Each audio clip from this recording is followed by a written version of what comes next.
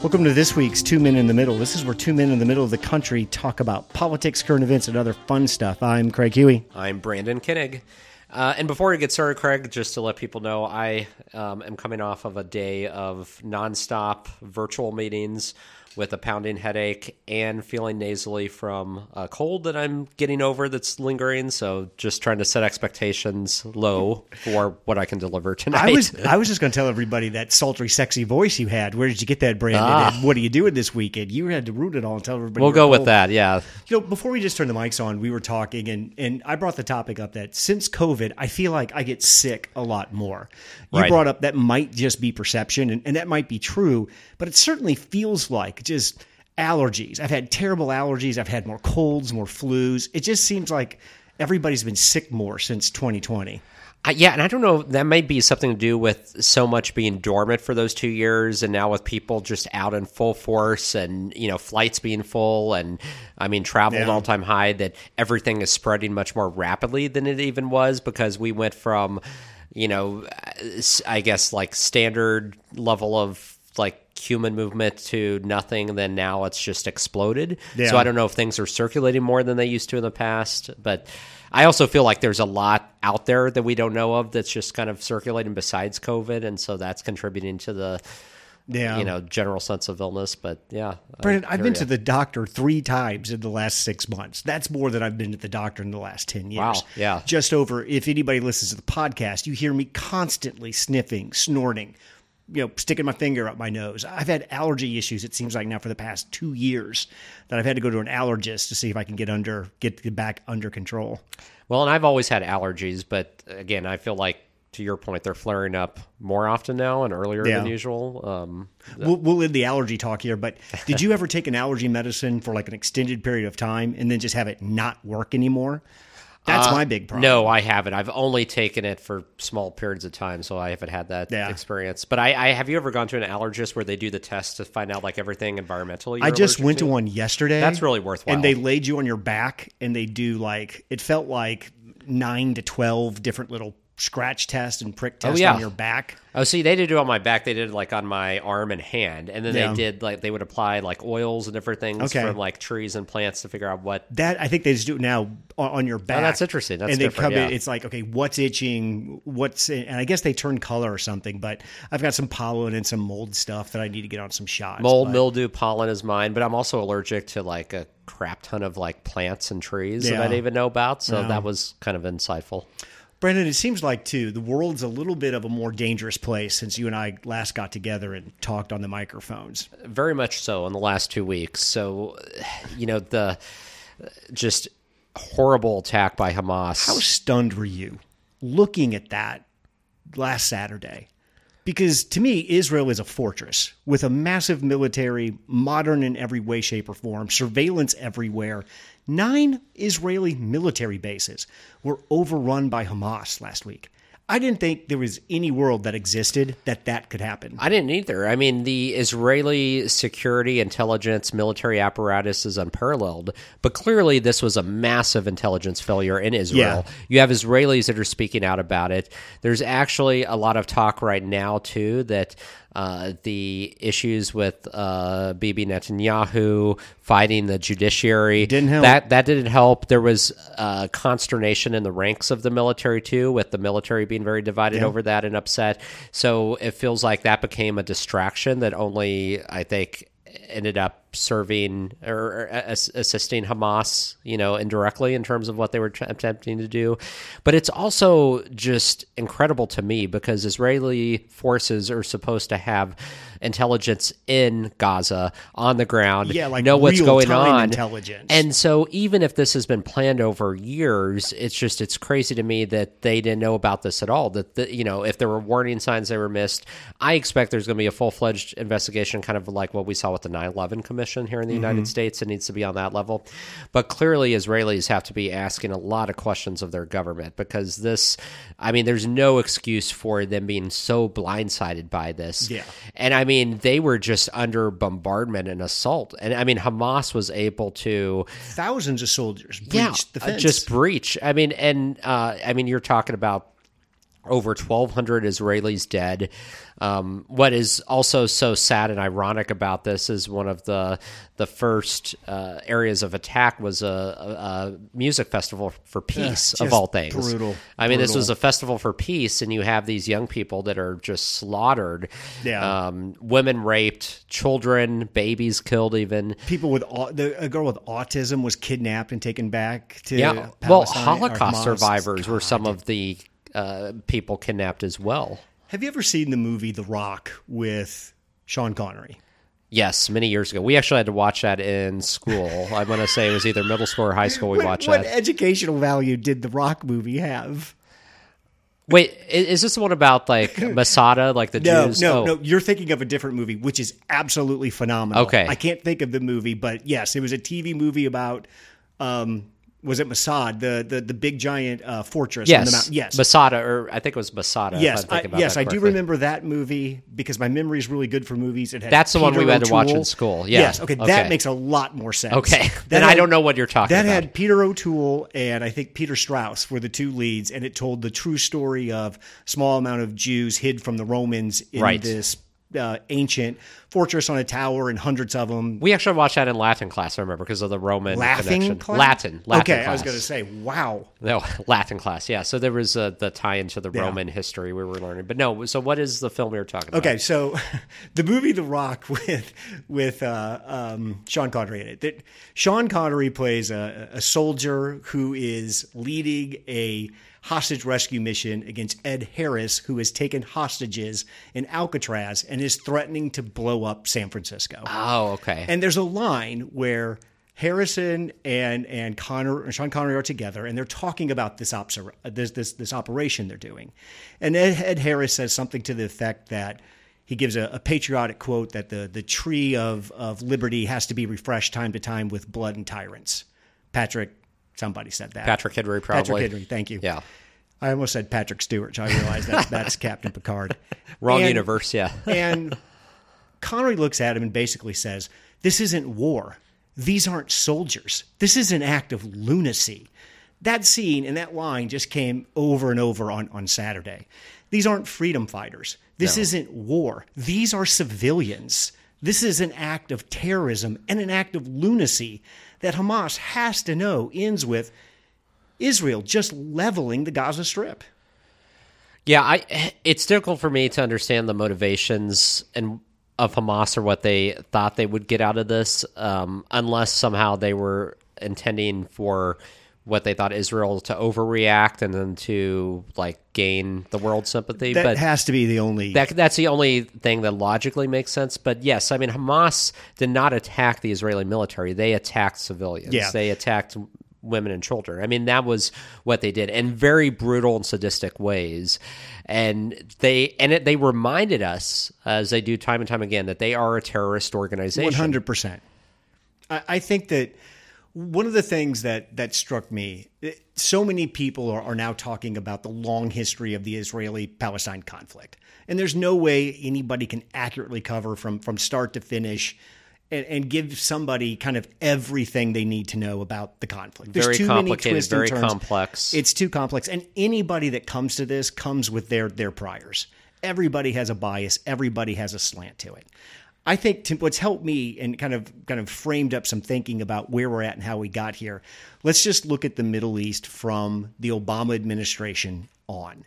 I think that gives us a nice framing for that what is a we're nice dealing framing, here. but I do want to take just a few steps back to the Bush administration because the blockade, Israel's blockade of Gaza started in 2007 as a response to the elections. So the United States at the time, and under President George W. Bush and his administration, was all about supporting and encouraging democracy in the Middle East. Unfortunately, we learned that many states are not ready for democracy and they're not mature enough for it. So the push for democracy in the Palestinian territories resulted in the Palestinians in Gaza electing Hamas. As a direct response, Israel began a blockade, as did Egypt. And so from 2007, early 2007 to now, Gaza has been under a blockade, which means Palestinians cannot leave the territory. people have described it as a kind of an open air prison, which is probably somewhat accurate. And Hamas has continued to be the authority, the elected government there.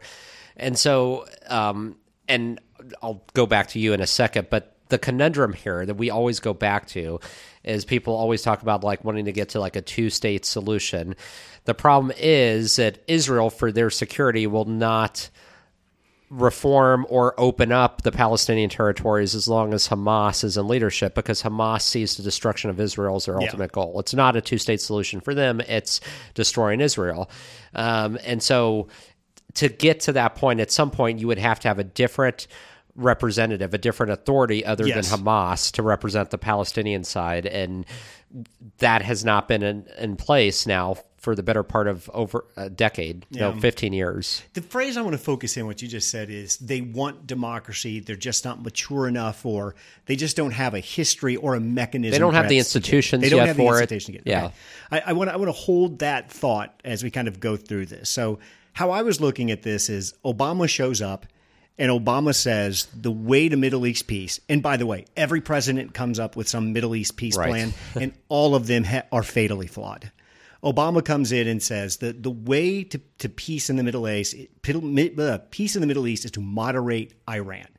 If Iran becomes more democratic, if Iran gets caught up in the Arab Spring, they're the largest nation in the area. There's almost 87 million people in Iran, and the vast majority of them are what, under 35? They're a very young country. Almost 50% of the population is under the age of 35. So Obama just gets elected. He's looking at the demographics in the United States and the political change that he's the leader of. He projects that onto Israel or onto Iran, and he says, okay, the way to bring peace in the Middle East is through moderating Iran, making them more democratic, and then the power structure here will be Iran, Israel, and the United States. And what they will be leading with is democracy. If Iran takes a step towards democracy and takes a step towards Israel, the Arab Spring then takes more off. We've got democracy flowering all over the Middle East, and that's how we're going to make things better. And I guess that plan is maybe as realistic, potentially, as any. Trump comes along and says, no, that's not the plan. The way to peace in the Middle East is not through moderating Iran, which, by the way, will never happen and which Trump was right on. We're going to swing this from a different angle. We're going to empower the Saudis in the Arab world. We're going to arm Saudi to the teeth. We're going to jump in bed with them. And through the Abraham Accords, we're going to normalize relations with Saudi Arabia and the Arab world with Israel. We're doing that to triangulate against Iran. So if the power in the Middle East is Israel, Saudi, and America, and everybody's armed with American weapons, and everybody has some sort of peace treaty with Israel, that boxes Iran in very, very tightly. Both of these plans have fatal flaws. Obama's fatal flaw is Iran is not going to moderate. I don't give a shit how many people 30 and less are. They're not going to do what needs to be done the government, to because overthrow that government. Very well could be a more moderate population, but it's a totalitarian government, so that's all that matters. We're dealing with the governments and the military. Right. And Obama made the calculation that the younger folks would grab the reign of power, and they would want moderation and inclusion in the world's economy and all of those things. It's easier said than done, though, in an autocratic government. You can't. And I got to tell you, that is a very naive approach to Iran, and it takes a hell of a lot of hubris to think you can pull that off. I think the Obama plan was dead from day one. Right. Had very little chance to work. By the same time, you also can't ignore Iran. You can't put all of these pieces in place like the Abraham Accords to bring the Arab world in alignment with Israel and just think Iran's going to sit on its hands and happen. So while Obama may have been too naive and too arrogant to think that, well, of course we can moderate Iran. Of course people want democracy. Of course all those young people want to live free. That's turning out to be an extremely naive approach to the Middle East. And idealistic and naive. Trump's fatal flaw is too simplistic. Well, he did have a policy. Trump did have. Well, Brandon, if all these people just trade together, right? Transactional. Trump's policy was transactional. Trump's was transactional. If these people are transacting with each other and making money, they will put thousands of years of animus aside and operate like a little block. That had equally as little chance of succeeding as Obama's did. And that's where we're at. The lesson that we're learning here is you can't bring anything to fruition in the Middle East without dealing with Iran in some way. Well, and you just highlighted another potential motivation of Hamas. You know, there was this upcoming Saudi-Israeli accord that was going to take place. Correct. So some have said that Hamas did this as well to stop that because they saw that obviously as detrimental to their power and their aims, and that was a threat to them. Well, I agree with Ben Shapiro on this. I think how this all came about is Iran told Hamas, hey, you have to do something with Israel. You have to as this agreement, as the Abraham Accords start getting closer to fruition, and Israel was in talks with the Saudis. I don't believe in the Abraham Accords at all. Yeah. I don't believe the Arab world is ever going to moderate their relationship with Israel. I think it's a very, again, naive approach, and it's just not a sophisticated enough plan for that area. Or in real terms, beyond just some superficial statement on paper. In Trump's mind, if everybody's making money, therefore everybody's friends and everybody's getting along. Transaction equals alignment to Trump in Trump's brain, and that's just not how this part of the world works. Oh, and he discounts hundreds to thousands of years of Arab history and culture and religion. Brandon, that's all too hard. Let's just do some business together. I'll buy from you, you buy from me. It's all good. Right.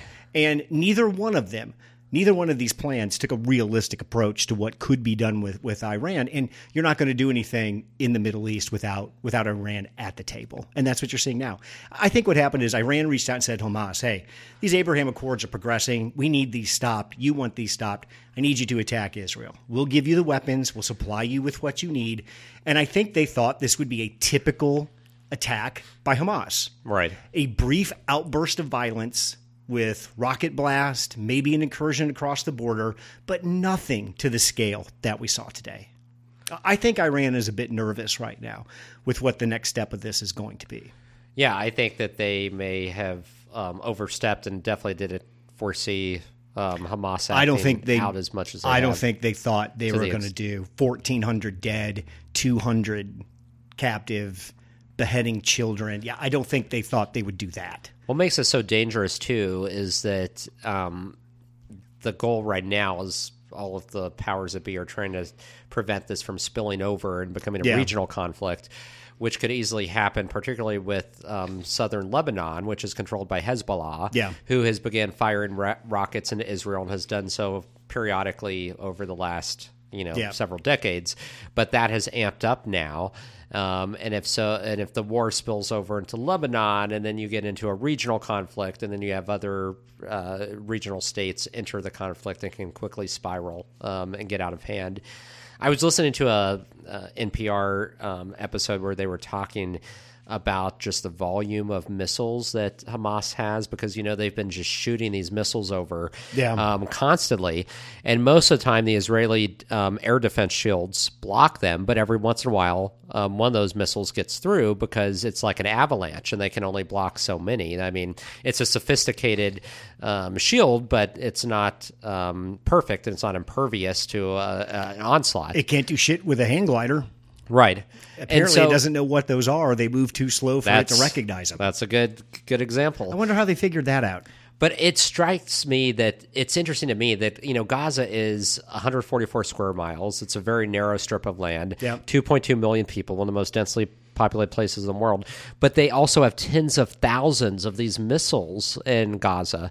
And so the question was, how are they getting these in, like unseen? Well, the parts are coming in through Iran, through Hezbollah. All these groups are transporting the parts, and then they build them there. But it's just striking to me that a territory of that size, that small, could have tens of thousands of missiles and at their disposal. That's mind-boggling. Well, it does lead credence to the argument every dollar of aid that's ever given to Gaza has gone to low-grades weapons building. I mean, they dug up all the water pipes to have piping to build missiles. They have no infrastructure there because they've chosen not to have any infrastructure there. Here's what I don't understand. If the Palestinians want away from Hamas so bad, where is the Palestinian Gaza resistance movement? Where are your moderate Palestinians in opposition to this? Why is it that no other Arab world will take these people in? These people are all Muslim. When we forget that Egypt has also enforced this blockade with Israel. They closed their border and said, we ain't taking shit. All of the Arab worlds refuse to take these people because they're not allowing Hamas to honeycomb themselves within their society. Well, and that's the thing. And I want to be very careful. I mean, obviously, you have many of the Palestinian people that are just there and caught in the middle of this, and not Hamas. But yeah, I mean, the minute you open your border, I mean, you don't know who's coming in, and you're going to have Hamas fighters infiltrated as part of that group. And so the question becomes, like, how do you separate out the Palestinian civilians from the Hamas fighters? I mean, think about that. Egypt is a Muslim country. It has sat there since 2007 with this open-air prison and all of this oppression of its own people at the hand of the hated Jews. And what has it done? Absolutely nothing. Nothing. They've not let a single fucking person leave Gaza into Egypt. Yeah. Why? That should tell you how much the rest of the Arab world does not want this problem. It also gives them a really big club to slap the United States and the rest of the world around with and that they're Israel. Not willing to give up. And it gives them a way to distract from their own domestic problems, right? We've seen that autocrats do this in Russia. Let's not forget, most of the Middle East is autocratic regimes. So they all have their own instability issues, economic issues. And they can go and point and say, look at what's happening with Palestine. Look at what, big bad Israel is doing in the United States. Like you said, it gives them a punching bag and they can deflect. In 2007, when the Gaza Strip was formed, well, I think this even goes back, when Israel was formed in 1948, I believe, when the British 1948, just said, the partition by the British. They took in, I think, 400,000 or 500,000 Jews that got kicked out of Arab countries. They absorbed them into Israel. They didn't know who they were. Right. They didn't know what their ideology was, but they were they were their own people. They took them in because out of a sense that they had to. Why is it that these people in Gaza have garnered no such affection of anybody in the Arab world? It's because nobody trusts them.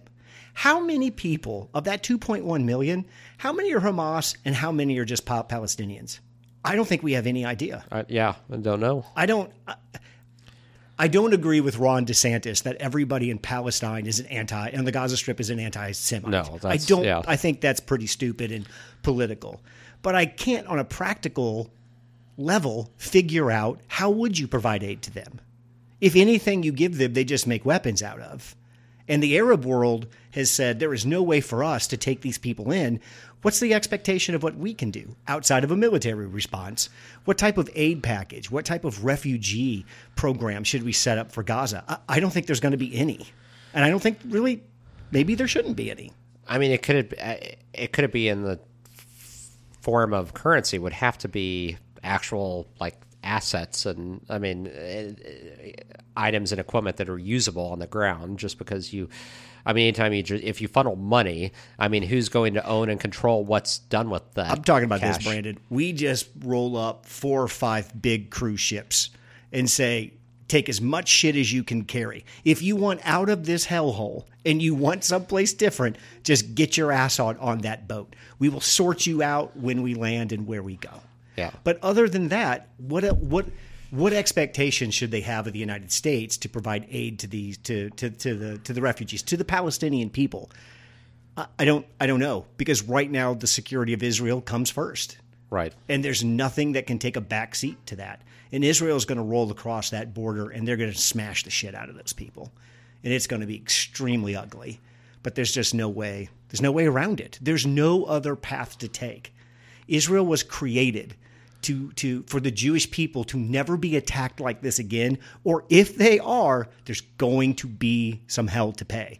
Here comes the hell to pay, and it has to happen. If you don't allow Israel to wipe out Hamas, then you should just disband Israel. There's no need to have Israel at that point, is there? Yeah, Israel cannot have its security threatened and can't survive. If you tell Israel after the mutilation of babies, the kidnapping of Holocaust survivors, the murder of 1,400 people, that you have no right to defend yourself, then dissolve Israel. Hey, Brandon, when we suffered a terrorist attack, I'm pretty sure we took over 2 countries, right? And we did, Afghanistan for like and Iraq. 20 years and like 15 years and killed hundreds of thousands of people. That was our proportionate response, right? We took over 2 independent countries. Now, they were terrorist states and blah, blah, blah and all that shit. But you tell me, what's proportional for Israel? Yeah, and I think that's what makes us a little bit hypocritical, too, when we are kind of hand-slapping Israel and saying, don't do this, when it's like, well, look at our history. I mean, recent history. Are you kidding me? We took great liberties, and we had many. I mean, the scale of civilian casualties in Afghanistan and Iraq was enormous. Didn't give a shit about that. And you're right. And now we're going to slap Israel's hand and lecture to them. I do like Biden's response. Moving in the 2 carrier groups into the Mediterranean, and I'm not sure where the other one came in, and then also moving the detachment of 2,000 Marines into the Dead Sea. I mean, that sends a fairly clear message from the Biden administration that let a couple of those 100,000 rockets you got loose come across the northern border, and we can turn that area into a parking lot if we choose to. We're willing and ready. We're right there. Yeah. One of those ships is the new Gerald R. Ford, and it's the first Ford class carrier on the in our Navy. And I think it has over 120 planes on it by itself. Wow. So anytime we wanted to take that strip in Lebanon where we think those missiles are and just turn it to rubble, we have enough air power right now between those 2 carrier groups and missile strike capability. We could completely take out what's threatening them from Lebanon on the northern border. Well, and I mean that at some point will likely have to be part of this is the response to Hezbollah. I mean, take out their existing firepower. Yep. Because I think there's little doubt when all of the dust settles that there's involvement from them as well. I think that we're going to see the scale of involvement. I mean, you can't launch a mass attack like this without much planning. I mean, you're talking about months, if not years, of planning. Yeah, I think Iran did finance this. I think they told them to do it. I don't think they directly planned it. Yeah, I don't think so either. But I think there was involvement. I think there was financing. I think there was supply of weaponry, all of that. And they also had no idea they were going to do this. I mean, there's nothing in Hamas's past that would lead you to believe they were capable of pulling this off. Hamas has always been about small-scale attacks, like, one kidnapping at a time, one murder at a time. And kind of spastic things, too. Yes. Fire off 12 rockets Sporadic, at something, and that's it. And I've heard a lot of analysis, too, that Israel, between the Iron Dome and their technology around their fence, they may have just gotten lazy. May have just gotten complacent and said, well, there's no way they can get around this and we're good. And that's not the case at all. I mean, it's the history, especially of democratic states, that are, affluent and get complacent, and they can go years without being under attack or threat. And then they let their guard down, or they get distracted by domestic issues. And that's when terrorists tend to strike. I mean, it's not unlike what happened, with us in 9/11.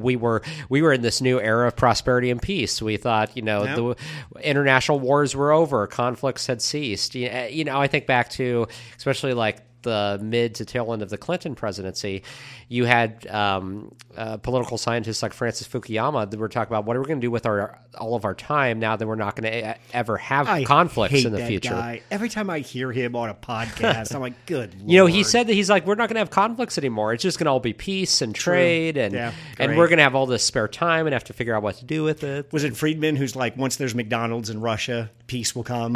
Friedman was, it's the same naivety that Trump has. There's a book called McWorld versus Jihad that talks about that. So it's about like kind of globalism versus tribalism, and which one will win out. They're a constant war, and globalization was on the ascent throughout the 90s into the early 2000s, and then tribalism striked back on 9/11 and continues to strike back in different areas of the world. So that tension is constant between the two. Biden's moved 2 aircraft carrier groups into the area. He's put 2,000 soldiers on a boat right off the coast of I mean, you Israel. could not ask for a stronger response. I mean, his initial Boots on the ground condemnation tomorrow. as well could not have been stronger. So I think every reaction to this attack every response has just been what we would want to see and expect out of an American president. He's going to Israel tomorrow. That's Right. a war zone. He's going to Tel Aviv, I guess. Yeah. Tomorrow. I think he'll Pretty be on the remarkable. ground. They said only maybe 90 minutes. It's a quick in and out. And I mean, if someone takes a shot at Air Force One or lobs a rocket at that airport while Biden's there, I mean, just make the call and we'll go. But that is pretty surreal if you think about American president visiting a war zone like that. Trump would never do that. Oh, yeah, no, not at all. Okay, so we got all these military pieces on the board. We've got the impending invasion of Gaza, which will happen soon. By the way, somebody said, I think it was 36 days from the day the towers fell to our first ground operation in Afghanistan. That sounds about right, yeah, So, from what I recall. They also, too, they have 300,000 reservists that have returned to Israel. It's going to take some time to organize those folks, figure out what units they're in, and they don't want to make a move into Gaza until they are as shore up as they can, both with their own troops and with our Air Force. Because logistically, what's happening on the northern border. It's very challenging because you're talking about very narrow streets. The line of sight is very difficult in places because of the tall buildings and the sharp turns. You have that network of tunnels, that Hamas uses below the city, booby traps, IEDs, everything.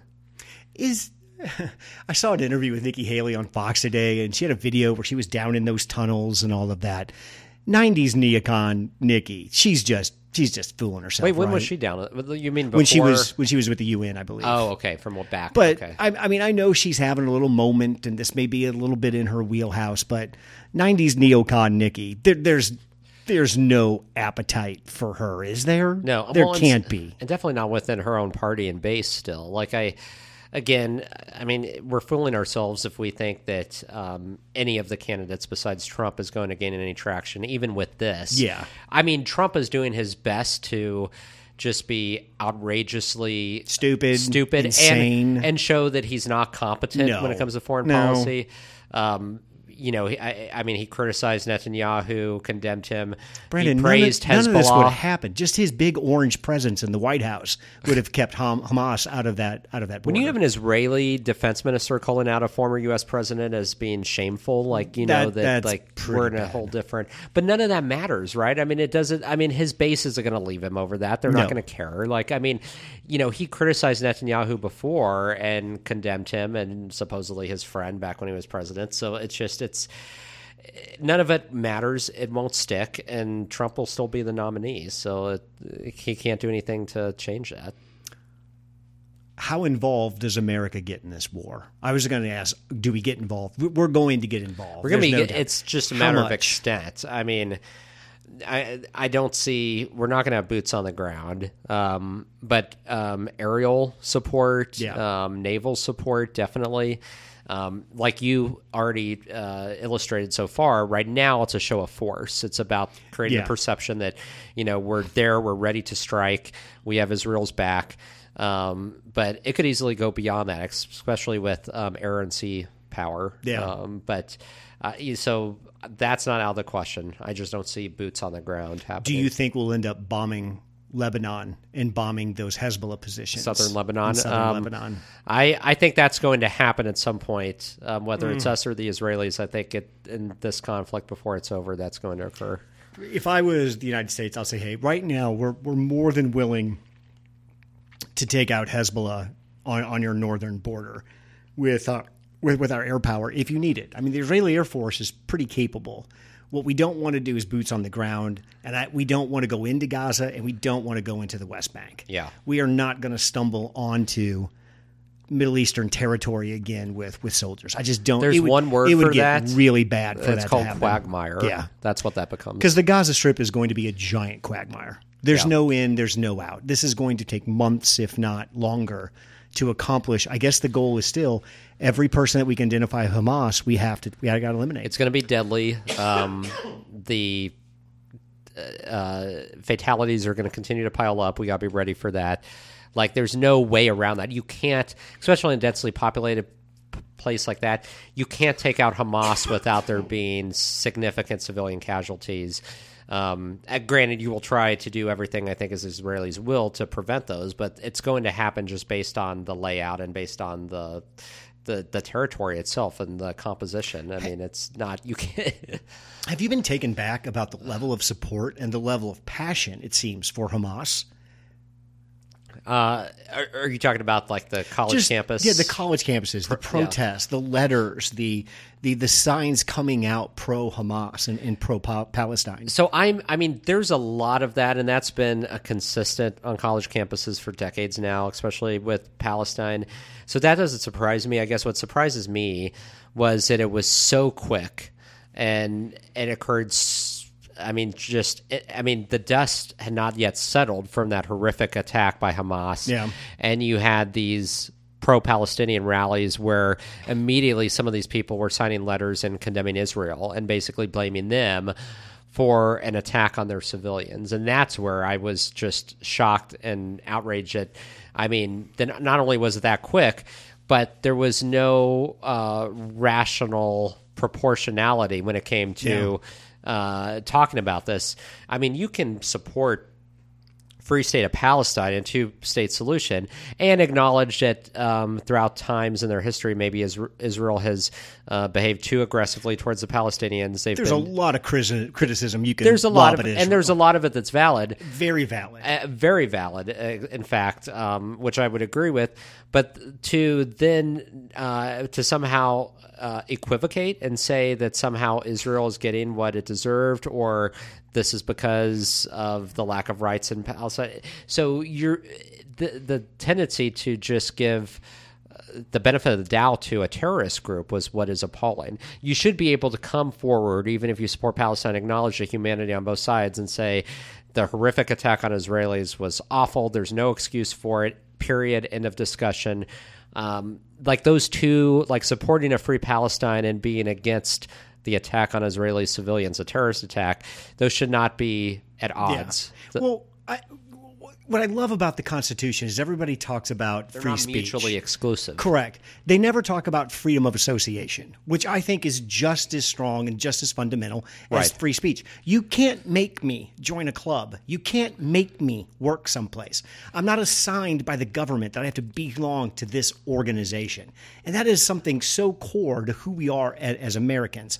I think these kids, certainly from Harvard, I don't believe you should out them. I don't believe there should be some mass shaming of these kids or effort to keep them out of the workplace. But get ready, because you're going to have to answer some questions. Right. No, I don't agree with that either. But I think as a student, I mean, you're basically a young adult. You should know enough to know that, you know, you are putting your future and your future career in jeopardy by signing on publicly and putting your name on something that is highly controversial.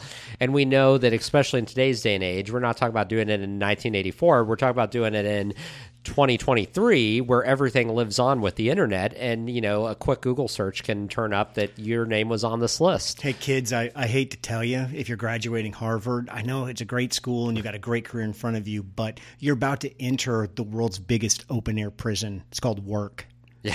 I hate to tell you this, but the world of work kind of operates a lot like the Israel-Gaza relationship. There's a lot of shit you're going to have to do. You don't want. It's just the lack of foresight from those people to think that anything you do will never come with any type of repercussions. No consequence. And that everybody thinks exactly like you think. And just the arrogance to think that you could take something this complex that stretches through time and people in space this much and condense it down to what they did, I just think is the heart of just asinine. Yeah, and I mean, it's if there's overly consequences simplistic to that for those folks, so be it. Well, yeah, it's this groupthink mentality, right? On these college campuses, they're insulated from the real world and from, the full breadth and extent of what's actually happening. Yeah. So they can compartmentalize, right, and focus solely on the plight of the Palestinians. And so anything and everything that happens outside of that to Israel doesn't matter because they're seen as the colonizer or the aggressor. It's a very dangerous place to go because, again, it requires you to just dispense with humanity on the other side. Yeah. It doesn't allow you to stop, take a step back, and actually look at the fact that civilian populations on any side should not and should never be targeted for extermination. It's the whole reason why we have a UN Declaration on the Rights of Citizens, why we have Geneva Conventions. We have all of this international law that was passed in the aftermath of World War II, specifically to ensure that countries and non-state actors would respect the rights of civilians in conflict and do as much possible to not target them and to ensure that they're not collateral damage. And so this is an example of the breakdown of the rules-based international order after World War II as well, because not only Hamas has said F you, and they're going directly after civilians in a mass attack. We've also seen that with terrorist groups like Al-Qaeda and ISIS, but Russia is doing that in Ukraine, directly targeting civilians, which is not standard operating procedure for warfare, standard rules of war. So, this is becoming more and more frequent, but it also shows it's a breakdown in the post-World War II rules-based order, which is also very alarming. And I would suggest we all start using the word anti-Semitic. It's too clinical. We should just call Jew haters. You're a Jew hater. That's what they are. You hate Jews. Every time this happens with Israel, it's just I don't get it. Where does all of this hatred for Jews come from? It still exists in the world at all kinds of levels. It's still a problem, and it just feels like we've made no progress in that part of the world figuring out how to get past this. And I don't give a shit that you think that land was yours 2,000 years ago. Land changes hands all the goddamn time. And that's happened throughout history. That's right. I mean, history is a story of right. powers conquering and then being conquered, and and that's so you can't use that as a justification or rationalization. If that's your approach, you're doing it wrong. You're 100% doing it wrong. You can have empathy for the people that got kicked off that land, but where does it stop? I mean, if you start playing this game, you never land at a spot. Well, and there are historical claims to that land by the Jews. Multiple going back, people have, including and Jews. Many peoples have. So yes, there is not just one group of people, ethnicity, tribe that lays claim to that land. And that's been the challenge from the beginning, is because that land specifically, I mean, if you were to do some type of, what do they call the camera footage where they speed it up, like if you did some kind of like time lapse with like an overlay of maps in terms of control of that area, I mean, it's astronomical when you would see the different regional powers and the different empires that control that land. It has shifted hands, like you said, so many times. I think I'm right about this, but there's never been a country called Palestine. Palestine's never been a place. I mean, before it was Israel, was what, Judea and Sumeria or something, and they hung out there. The word Palestine was actually, it comes from the Romans. Palestine was never a country. Palestine is a word that the Romans gave to the region, but it also wasn't the legal term for the state itself. But the word Palestine is actually derived from the Romans, which predates the Muslim population that was there. Thanksgiving, Brandon, 4-ish weeks from now. God damn, this year is flying. Where are we at Thanksgiving with this? Well, so I think at that time we're probably still there's still operations within Gaza. I think they're still rooting out of Hamas that's happening. It'll be interesting. I think it's very possible by then that there will be operations to take out Hezbollah in southern Lebanon as well. Is there any way we avoid that? I don't think that's avoidable with this. And I think Israel recognizes that this attack was so egregious that if they're going to go full scale, they might as well, take out Hezbollah as well. I mean, do it all. This is why Israel exists. If you don't allow them to take out Hamas, you might as well just dissolve Israel and go from there. I think by Thanksgiving, we're going to see the casualty count, probably somewhere like at least 7 or 8 times higher than what it is now. So I think that's a definite. There's going to be I don't know what to say about the refugee issue, because I don't know if Egypt will open its borders. It doesn't look like it. No, they've said hell no. So that's going to be a nightmare just in terms of crisis, a humanitarian crisis in Gaza in terms of food, water, electricity. So I don't know what happens there unless you start to see countries in the region. And I do want to just get back to your point. This is what's, for the longest time, much of those Middle Eastern states could have stepped up even now and taken a role and say, hey, this is what we propose. Here's our idea. Here's our problem solution. To solve. But they never propose anything. They never throw anything out there. I mean, other than condemnations, which nothing in good faith. Right. And again, there's no leadership. That's the thing. None of those states provide leadership. Israel has not put foot in Gaza since 2007, right? I mean, it's been, how many years is that? 16, 17? Yeah. So they haven't been there. They haven't been ruling. It's not like the Israelis have been an occupational government that have been governing the Gaza Strip. They pulled out totally. Right. The other thing, too, that just aggravates me to no end is there any other recent historical examples of Israel giving up land and achieving peace with an Arab country? 1979, they gave the Sinai back to Egypt. Hasn't been a problem since. Israel has a history with multiple Arab countries of giving back land, negotiating peace, and being able to at least coexist with that neighbor, not trying to actively destroy Israel. Why is it that the people of Gaza and the Palestinians can't seem to land in the same spot? Well, and we can't forget, and this was back when the Palestinian Authority was the governing authority for all of the territories, including Gaza and the West Bank, under Yasser Arafat back in 2000. During the Clinton administration, the Camp David peace accords, that was the closest to peace possible. The PLO. And it was something to the effect of the Palestinian leadership was offered 97% of the land area that they wanted, and it was rejected. And they said no. So I don't understand how we get to peace either if we can be that close and there's a refusal to accept that. That's just... Let's pivot topics on things we don't understand. Your former party, Brandon, is just having themselves a time. I don't know what they're doing. I don't know if this is by design. I don't know if they want this. But Craig, they're trying to prove that they're not a governing party. Well, so they are doing everything possible to say, please do not reelect us. We have no business being in the majority because we are not here to govern. We are here to cause chaos. We are chaos agents, and we are thriving in dysfunction. That's what they're doing. Did you watch Game of Thrones? No, I have. I've always wanted to start it, but now I'm so behind. It has not happened. One of my favorite characters in Game of Thrones is a pimp named Littlefinger, and Littlefinger's favorite phrase is "chaos is a ladder."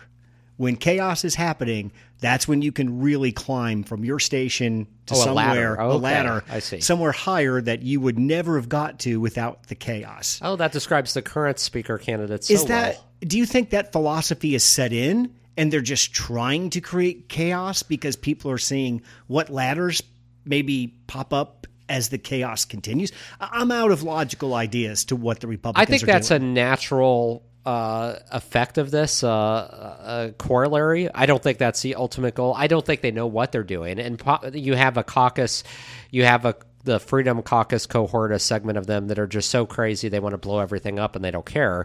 It's not so much about rising through the ranks. It's just about causing dysfunction because they feel like that's what they were elected to do.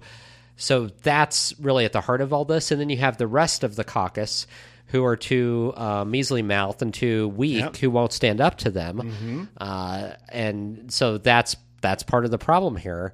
The fact is you have many...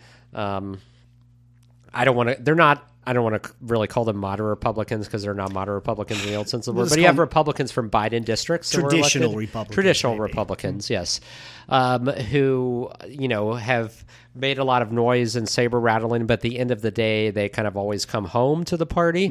Now, if they would stick together, they could be a force, especially here in this moment, and say no to Jim Jordan as Speaker. We're not going to have... Which they did today. They did today. An ultra-right Christian nationalist who supported and aided and abetted the insurrection, who tried to overturn the election results, who has tried to defund the government multiple times, who has never had a successful piece of legislation pass out of the House. In 16 years, not one. And we're going to elect this guy as our leader? Brandon, you know more about the legislative process from your time on the Hill than I do. But as I'm putting together who would be the worst potential speaker in the House of all time, it's Jim Jordan. Oh, absolutely. That profile, because the Speaker of the House is a glad-hander, a handshaker, a coalition builder. They're a wheeler and a dealer. They're Kevin McCarthy. And fundraising. He is not going to be able to raise money. I mean, Wall Street, all of the big GOP donors, they're not going to give to Jim Jordan. Wasn't it obvious Steve Scalise was the next speaker? I mean, that was... Yeah.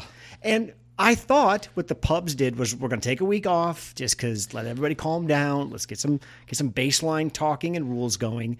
Then next week, we're going to give everybody a chance to say their shit. And then we're going to have an election, right, between Jordan and Scalise. And whoever wins, that's who we're taking to the floor. And every single one of you a-holes is voting for him. I thought that was how they were doing this.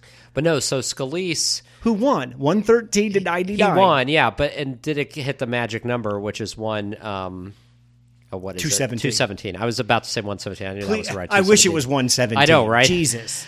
Or I wish it was just like a simple majority. Like it wasn't like a simple plurality. First one to 100 wins or something. Plurality, yeah. right? Because well, actually, that would never be the case because it was a plurality. Hakeem Jeffries would have won. Yes. Yeah. So Scalise comes out ahead, but then he throws in the towel and he just says, "I'm out," which I didn't expect. Get that. Like, so what was? I've heard McCarthy and Scalise never got along. Oh yeah, they're because kind of enemies. Scalise knew I'm your number two, but I don't give a shit what you say because I know you're going to be gone.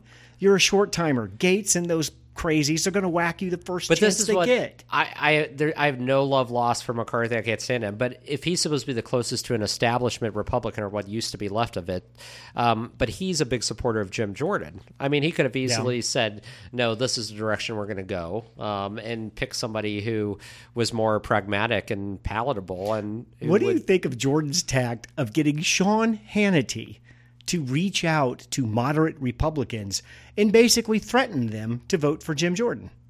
You didn't see this? No, I'm kind of shocked Sean right now. Hannity's producers sent every like the 25 or 26 the moderates that you talked about, sent them all letters from his producer saying Sean would like to know, why are you voting against this? How have you talked to the people in your district? What are you going to do when Fox News wants you on thing and has you answer these questions? Basically threatening a group of moderates that if you didn't get on board with this, Sean Hannity was going to take the full force of Fox News up your ass and you were going to get primaried. A lot of those people said, hey, Sean, fuck off. Yeah. I'm not here for that shit. Well, first of all, that's a complete wrong way and back-ass way to do it because you primary those people, then Democrats are going to win those seats. I mean, they're going to win them now almost. I mean, let's be honest. Barring like some huge change, I mean, Democrats are in line to gain the majority back in 2023. I'd be stunned if they didn't. I mean, you look at the areas of pickups, you look at the net seat in Alabama with the Supreme Court decision. Yep. There's probably more to come in some of the southern states. She's already gone. Yes. So they are already there in terms of +3 getting those seats back. But then, I mean, if you want to take out the moderate Republicans in primaries, they will be replaced with Democrats. People like Don Bacon, people like Mike Fitzpatrick in Pennsylvania, like that is going to happen. You're just going to increase the majority of the Democrats and give them more cushion. It's insanity to think that that's the way to go. But again, you're also talking about somebody, Jim Jordan, who there's no logic there. He's from a hard right district. He is all about like true ideologue, believer. So he's not about strategy. No. I mean, he's not thinking about the majority. He's not a fundraiser or a recruiter. He can't get legislation. He's not going to be able to do any of that. And how is Jim Jordan going to get these 12 goddamn appropriations budgeting bills passed? He's not. I mean, even the process with trying to gain votes and the speakership process, people have looked at like him personally, like what he's done, and they said he's lacking. I mean, he's not even doing what you should be doing.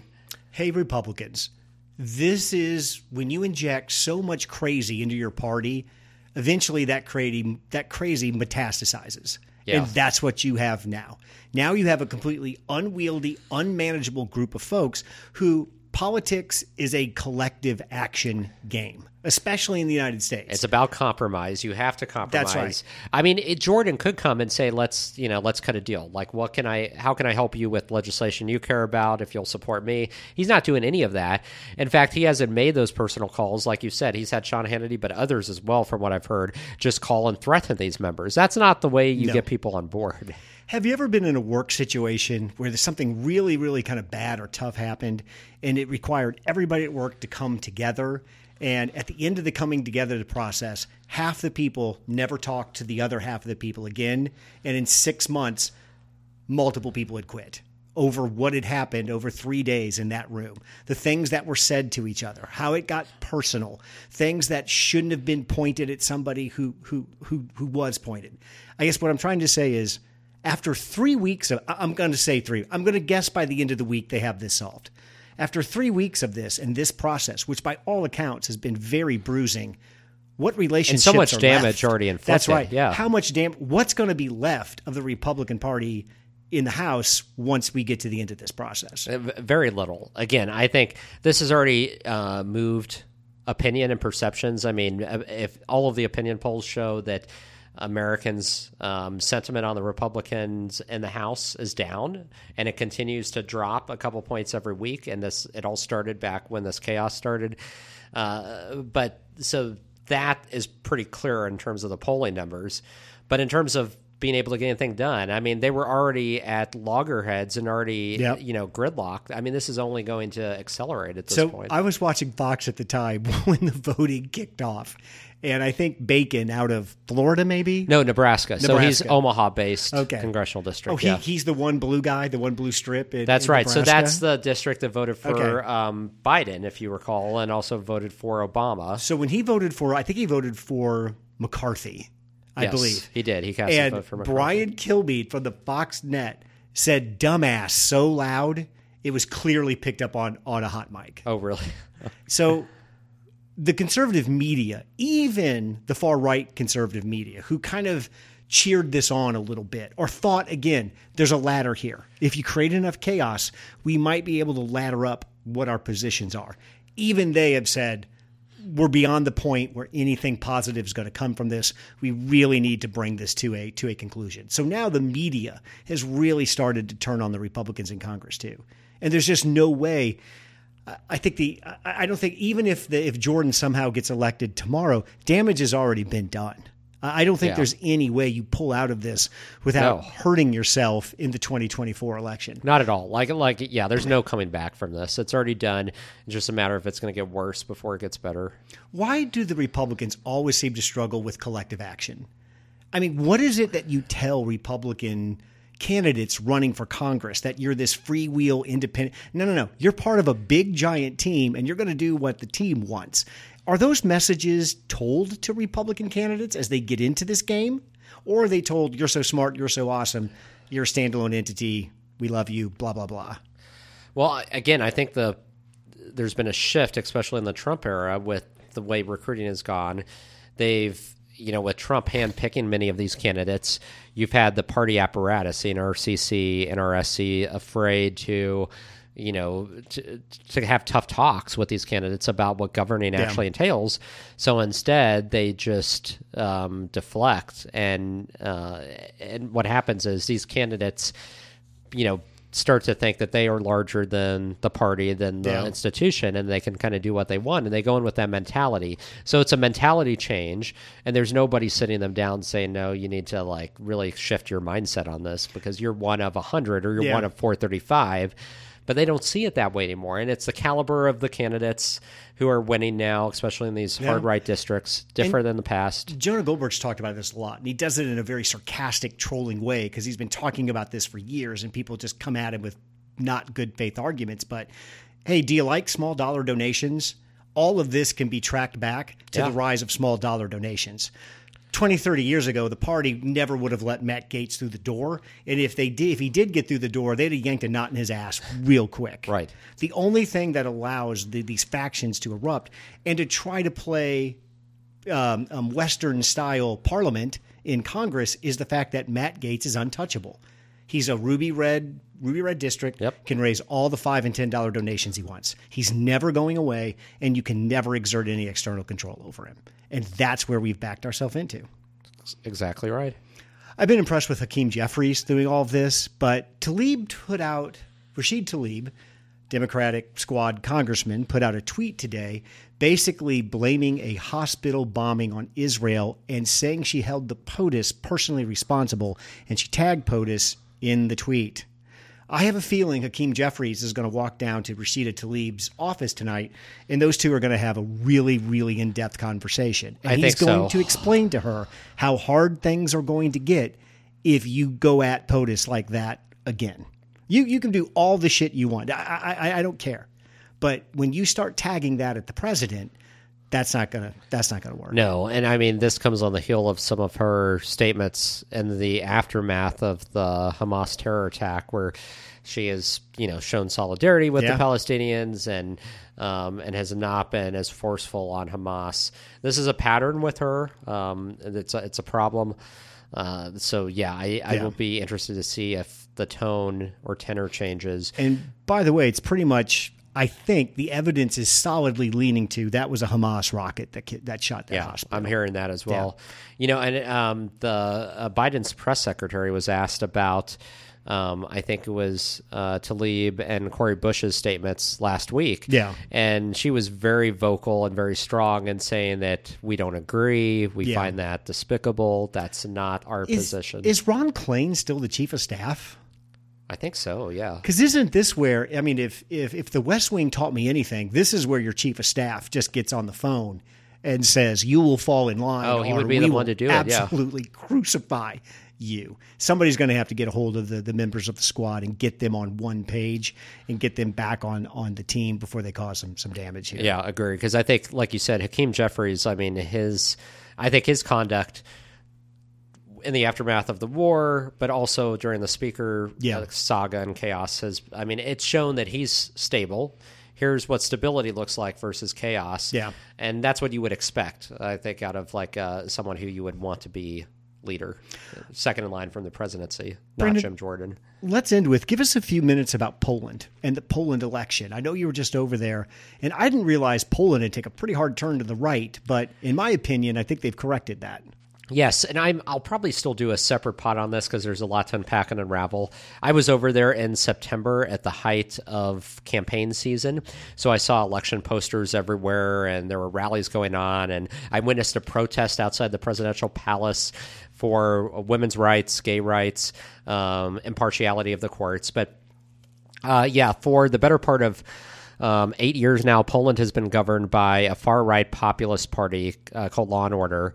And that party is very socially conservative, but also economically liberal. So they have tried to buy votes by giving out subsidies to families, with children. Very anti-gay rhetoric. People grift all over the world is what you're telling us. Yes. A lot of anti-gay rhetoric. So the party in power before them was Civic Platform, which was a center-to-center right party. Former president of Poland, who was on the Civic Platform party label, Donald Tusk, was also former European Parliament president. That party supports more integration with Europe, with the EU, with Brussels. So the current government has also kind of stuck its fingers in the eyes of Brussels, has kind of turned away from Europe. They've also tried to stack the Supreme Court of Poland with more appointees to kind of overrule them, force judges into retirement. They have co-opted state media to just provide their message. They even would had the state post office send out ballot information, which actually promoted the government's candidates. Sweet. There you go. A lot of that is happening. I want to caveat and say that what's happened in Poland isn't on a scale of what's happened in Hungary. yet, because Hungary has not only taken a far right populist turn, but it's getting to the point where independent media is almost non-existent in Hungary. That's not the case in Poland. You still have independent media, but the government has taken over the state media completely. So this election was huge because it was the largest turnout in Poland since the end of Soviet rule, 73%. And Civic Platform entered in a coalition with the other smaller parties. They garnered 53% of the vote. So they will have the majority as a coalition in the Sejm, which is Poland's lower house, as well as in so that is remarkable, and that's where a lot of the decision making happens. So they should be able to appoint a prime minister, which may be Donald Tusk again, who was the former prime minister. But yeah, this is remarkable for Ukraine aid, for further integration with Europe, the direction of Europe in general as populist parties are gaining control. So basically the Polish people said, we don't like rule by the far right, by the populists, by this autocratic light. We're rejecting that, and that's what they did. So Poland has given aid to Ukraine. They've opened their border, I believe, at times to Ukrainian refugees. They've accepted over a million refugees at this point from Ukraine. They've been a partner in Ukraine. Yes. But hasn't some of the issues, much like the right in the United States, there's a section of that right in Poland that does maybe want to cozy up to Putin a little bit more than people are comfortable to. Yeah, well, so there's part of that on the far right in Poland. There's part of the far right is kind of split. There's some of it that's still very anti-Putin. But they have issues with the immigration. They're wanting to close off the borders immigration, trade as well. So the governing party threw a fit regarding grain exports from Ukraine and tried to shut off that spigot. They didn't want any grain coming in. In fact, their actions resulted in high-ranking military resignations, Polish military who said they were just disgusted by the way the government was operating and politicizing the military. That sounds familiar, doesn't it? It does. So, I don't want to make too many parallels, but there are parallels to be made with the rise of this populist party, very similar to the rise of the MAGA right in the United States. Typically how this is performed, Poland didn't typically have regional trend lines with voting. They do now. All the cities go center to left. All the rural areas go far right populist, and that's what has typically been the paradigm in Poland. But the bigger issue, too, is that the far right, to consolidate power, they've referred to their opponents as either Putin sympathizers on one hand, which is ironic because one of their opponents is Lech Walesa, who led the solidarity process and overthrew the communists. Lech Walesa does not like Russia. They've called him a communist and a Putin sympathizer. That's ridiculous. Wait a second. But then they've also accused the coalition that beat them of wanting to cozy up to Germany. They're like, if you elect them, Germany is going to co-opt our government and our policy, and so will Brussels. We won't have any autonomy. We won't be an independent state. So it's been a lot of fear-mongering, but thankfully Poland rejected that. So I think it says a lot about Poland, which direction they want to go as far as the rest of Europe. So I was very glad to see it. The mood was pessimistic going into this. In fact, a lot of the opinion polling, a lot of the punditry was saying that, well, it's likely that the governing party, Law and Order, is going to win another term. This would be their third term. But that did not happen. And it was partially because of the massive turnout. Like, Poles turned out en masse and said, like, no, we're kind of done with this. This means more weapons from Ukraine. It means more support from Ukraine. And if Poland can put any type of pressure on Germany to step up its game, that's a big changer for Ukraine. And this government will likely do it. The current government does not have as great of relations with Germany. A Civic Platform-led government based on past history would, and they would be able to have those discussions and collaboration with the German government, probably influence them much more than the current Polish government is able to do. I mean, I still go under the guise that the biggest thing that changed that led Putin to invade Ukraine was when Angela Merkel left Germany. Yeah. They had a very close relationship, and I'm pretty sure Merkel told him, you pull some shit like that in Germany, we will get right back into the military and the arms game. We will not let you do that. There's no coincidence that he invaded Ukraine after she was gone, and that Germany is still fumbling around with its military response because it's just not something they're comfortable with. Well, yeah, I mean, it's a major change for Germany. I mean, post-war change and going from not really even having much of a standing military at all, and refusing to engage to now, like, we're going to increase defense spending. So they've started to do that, and they're getting there. But yeah, they need more push. I mean, that's why I hate people. It's our weakness and Biden's weakness in Afghanistan that caused Putin to. That is totally not. That is not relevant to the situation. No, so that mentality is short-sighted because it fails to recognize that Putin is a long-term strategist, and he games us out, and so he looks years ahead, and so with him, it's about just finding the right moment to strike, and everything going in order. So, yeah, I mean, it has nothing to do. I mean, and frankly, I am scared to think. I mean, if Trump had been reelected, can you imagine our response to the situation in Ukraine? What would we do in Israel right now? Right. I don't know. So we're going to talk about Trump next week because his cheese is slid off his cracker. Yeah. If you've watched him lately, this is not the 2016. No, he's spiraling. Spiraling is a great word, and I don't think he's going to make it to November either. Something's bound to happen with him. Yeah. All right, that's our hour. Thanks, Brandon. Thanks, Craig. Thanks for listening to 2 Men in the Middle. Make sure to give us a 5-star review wherever you get your podcasts. Check out our website at 2meninthemiddle.com. Drop us an email at 2meninthemiddle@gmail.com or tweet at us at 2 Men in the Middle. We'll see you next week.